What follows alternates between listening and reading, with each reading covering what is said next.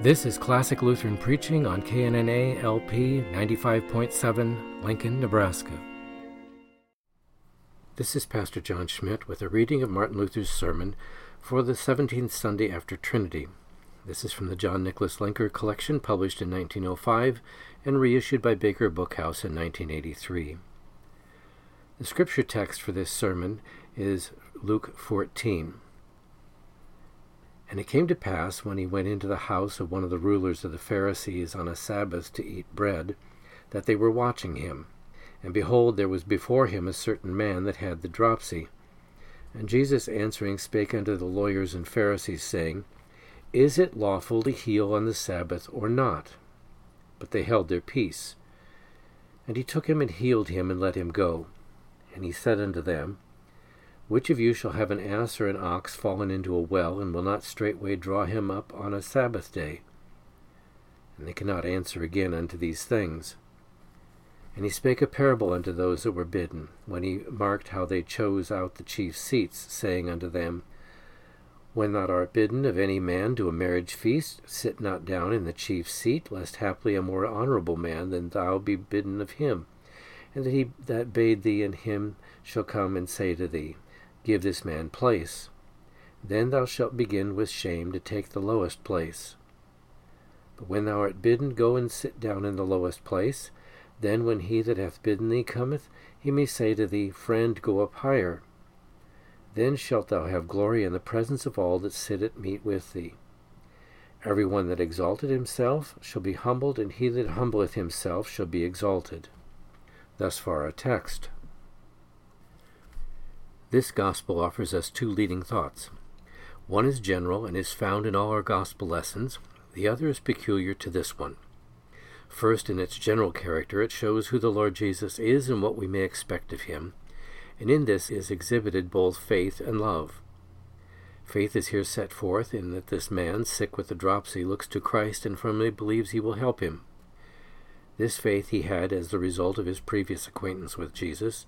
He knows him as a kind, friendly, and sympathetic man who always helps everyone and lets none go away uncomforted.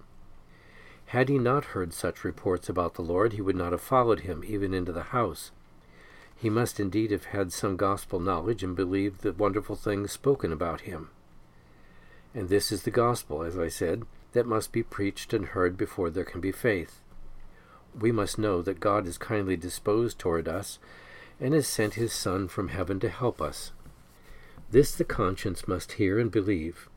For if God were unfriendly and unmerciful toward us, it would avail little to know that all his creatures sympathize with us. If God is satisfied with us, no creature can do us any harm, as St. Paul says in Romans 8. If God is for us, who is against us? Let death, devil, hell, and all creation rage, we are safe. Therefore it is the gospel that must present to us the God-man as merciful. This is the fountain from which our heart can draw faith and a friendly confidence toward God, that he will help both the dying and the living in every distress.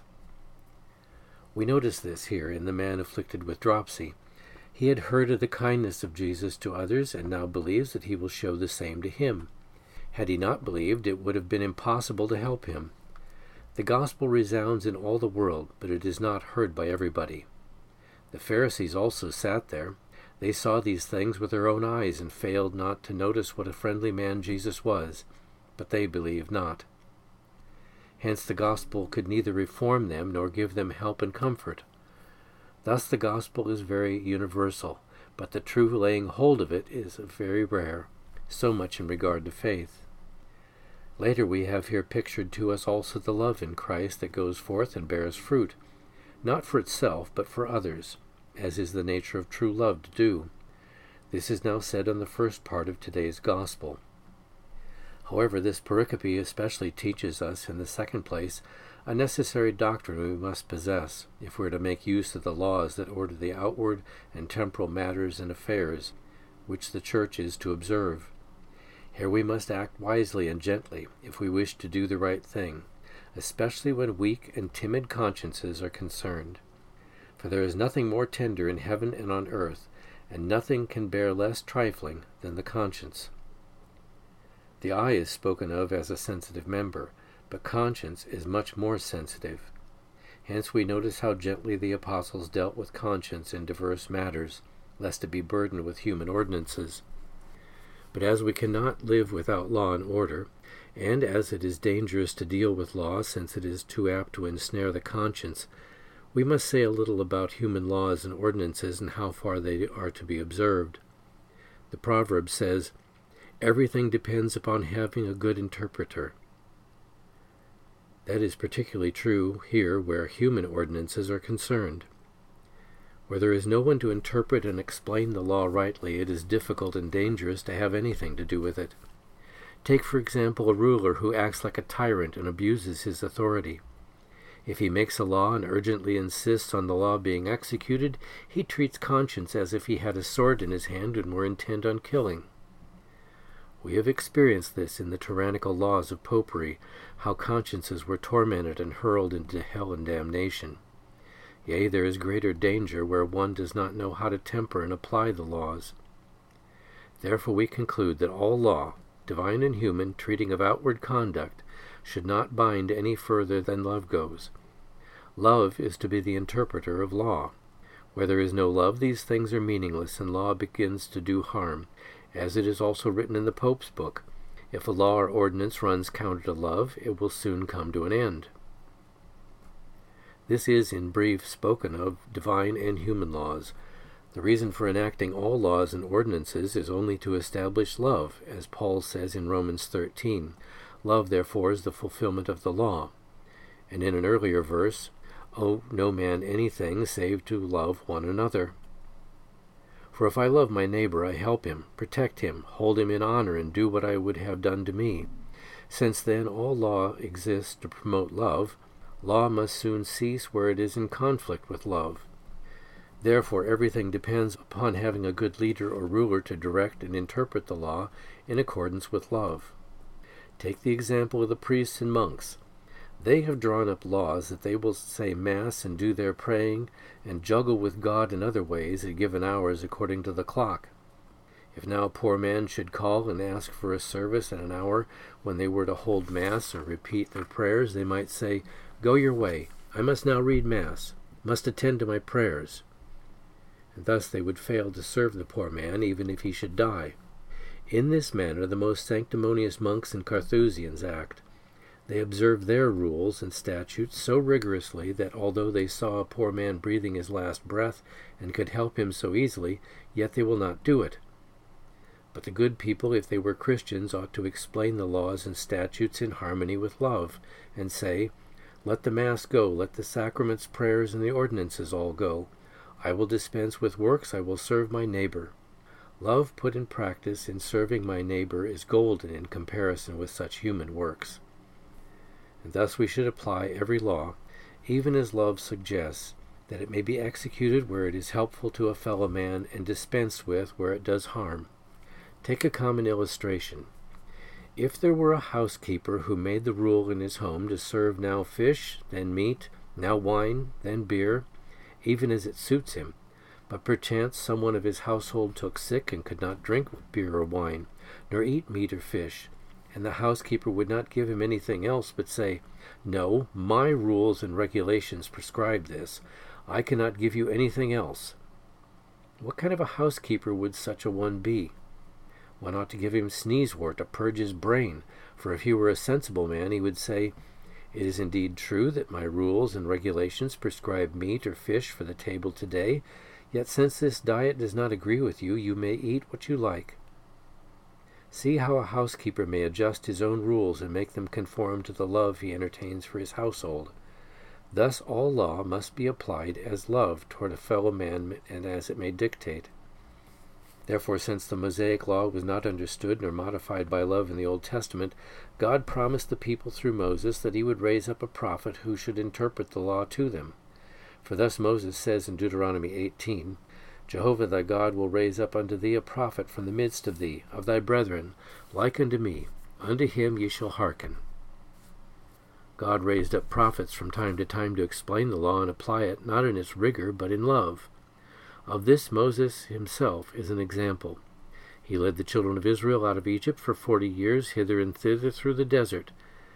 Abraham had been commanded in Genesis 17 to circumcise every male on the 8th day.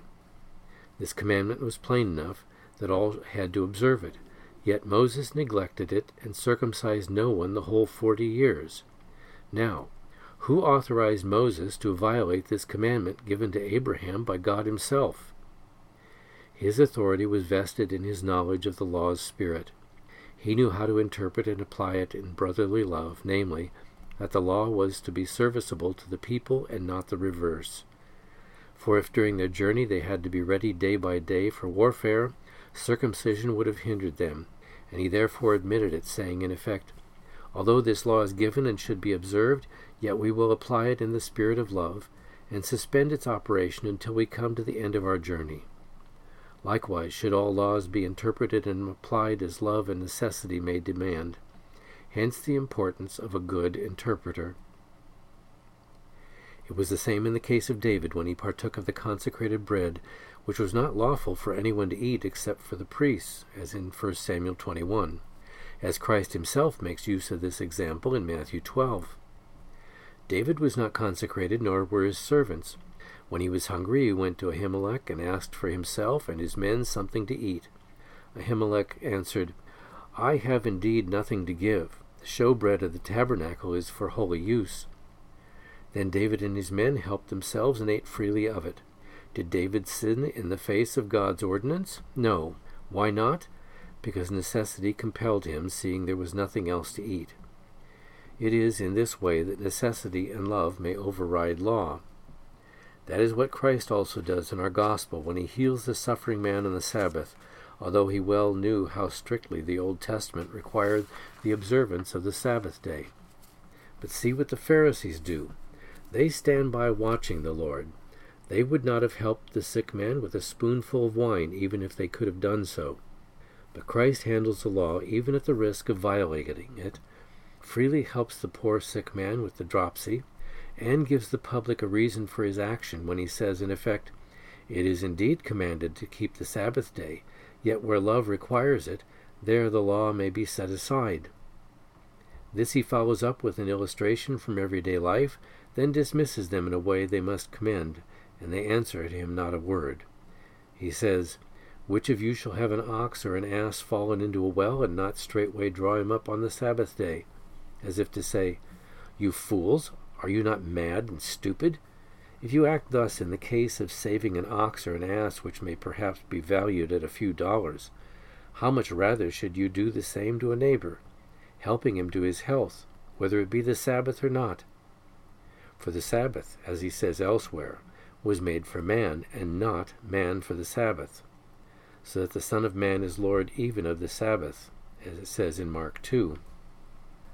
Among the Jews there was a rigorous enforcement of the law. Even their kings insisted on its strict observance. When the prophets came and explained the law in the spirit of love, saying, "This is what Moses means, thus the law is to be understood," then there were false prophets at hand to side with the kings, insisting on the literal text and saying, "There, so it is written. It is God's word. One must not interpret it otherwise." Thereupon the kings proceeded to kill one prophet after another. In the same way the papists, priests, and monks act now. If anyone says, "We need not observe their laws literally, but we should rather interpret them in love," then they immediately cry, "Heretic, heretic!" And if they could, they would kill him. Yea, they do so already quite lustily. As Christ here treats of the law relating to the Sabbath, and makes it subserve the needs of man, so we should treat laws of that kind and keep them only so far as they accord with love. If laws do not serve love, they may be annulled at once, be they God's or man's commands. Take an illustration from our former darkness and sorrow under the papacy. Suppose someone had vowed to visit St. Jacob in Spain, and he remembers the words, "Pay that which thou vowest," as it says in Ecclesiastes 5. He may have a wife, children, or household to care for. What should such an one do? Should he proceed to St. Jacob, or remain at home and support his family? There, decide for yourselves which would be most needful and what harmonizes best with the spirit of love. I regard it best for him to remain home at work and attend to the care of his family. for his pilgrimage to St. Jacob, even if that were not idolatrous and wrong in itself, would be of little profit to him, yet he would spend and lose more than what he could gain. Another example. A mother is about to bear a child. She vowed to eat no flesh on Wednesdays, as many foolish women do, and perhaps because of this vow the mother may injure her offspring and her own body. Then the foolish confessional fathers come and say, "Dear daughter, it is written in the Scriptures that what one vows, that must be kept. It is God's command, and thou must at any peril keep thy vow." Thus the good woman is soon taken captive and chained by her conscience, goes and fulfills her vow, and does harm both to herself and her offspring. Hence both have sinned, those who taught her thus, and the woman in that she did not esteem her love more than her vow, by which she neither served nor pleased God. Yea, more than this, she thus provoked God to anger by keeping her vow. Therefore we should say to such a foolish mother, "Behold, thou art about to bear a child, and thou must serve it and desist from this foolish thing, so that great harm may not spring from it, for all laws find their end in love." We should act in like manner toward the fallen priests, monks, and nuns, when they say, "Yea, we have vowed so and so, and it is written, Vow and pay unto Jehovah your God," as it says in Psalm 76. Then say unto them, "Look, there is also a command, Thou shalt love thy neighbor as thyself." But in your vocation as monk or nun it is impossible to serve your neighbor, nor can you continue in it without sin. Therefore, forsake it openly and enter a state in which you are not so apt to sin, but where you may serve your fellow man, help and counsel him, and do not bother about a vow which you did not give to God your Lord, but to the devil, not for the salvation of souls and blessedness, but for damnation and ruin of both soul and body. If you are a Christian, you have power to dispense with all commandments so far as they hinder you in the practice of love, even as Christ here teaches. He goes right on, although it is the Sabbath day, helps this sick man and gives a satisfactory and clear reason for his Sabbath work. There is yet another thought in this gospel about taking a prominent place at feasts which we must consider. When the Lord noticed how the guests, the Pharisees, chose to sit in the first seats, he gave them the following parable to ponder. "When thou art bidden of any man to a marriage feast, sit not down in the chief seat, lest haply a more honorable man than thou be bidden of him. And he that bade thee and him shall come and say to thee, Give this man place. Then thou shalt begin with shame to take the lower place. But when thou art bidden, go and sit down in the lowest place. Then when he that hath bidden thee cometh, he may say to thee, Friend, go up higher. Then shalt thou have glory in the presence of all that sit at meat with thee." This parable is aimed at the laws and precepts of the Pharisees and scribes, which provide that honor should be paid to the great and powerful, giving them the preference and allowing them to sit at the head. Christ here reverses the order and says, "He that would be the greatest, let him take the lowest seat." Not that a peasant should be placed above a prince. That is not what Christ means, nor would that be proper. But our Lord does not speak here of worldly, but of spiritual things, where humility is specially commended. Let rulers follow the custom of occupying the uppermost seats at festive boards. We have to do here with matters of the heart. Christ does not appoint burgomasters, judges, princes, lords. These stations in life he ignores as subject to civil order and the dictates of reason. There must be rulers, and to them honors are due because of their position. But the spiritual government requires that its participants humble themselves in order that they may be exalted. Therefore the Lord said to his disciples when they disputed as to who would be the greatest among them, "The kings of the Gentiles have lordship over them, and they have that authority over them, and are called benefactors. But ye shall not be so. But he that is the greater among you, let him become as the younger, and he that is chief as he that doth serve." All of this is said in Luke 22. And then he speaks of himself in an illustration following. "For which is the greater, he that sitteth at meat, or he that serveth? Is not he that sitteth at meat? But I am in the midst of you as he that serveth." In another place, Matthew 20, he said, "Whosoever would become great among you shall be your minister, and whoever will be the first among you shall be your servant. Even as the Son of Man came not to be ministered unto, but to minister, and to give his life a ransom for many." The papists have commented on these verses in their own way, and twisted this gospel, saying, "Yea, the Pope is to be the least or youngest, sitting at the foot and serving others." But that is to take place in the heart. They pretended to sit at the foot and to serve others as the humblest, but withal they lorded over all emperors, kings, and princes, yea, trampled them in the dust, just as if emperors, kings, princes, and rulers should not also possess in their hearts the humility of which the Lord here treats. They thus put on airs and make a show of their carnal interpretation. If they had any humility in their hearts, their lives would bear testimony to it. Christ speaks here not out of outward humility alone, for the inner is the source of the outer. If it is not in the heart, it will hardly be manifest in the body. Therefore the gospel aims at making all of us humble, whatever and whoever we may be, that none may exalt himself, unless urged and elevated by regular authority. That is what the Lord wants to inculcate by this parable, directing it to all, be they high or low. In this spirit he reproves the Pharisees and others who desire high places and are ambitious to get ahead of others. They may accept honors when regularly elected and forced to accept high places. I make these remarks to contravene and discredit their false spiritual interpretations.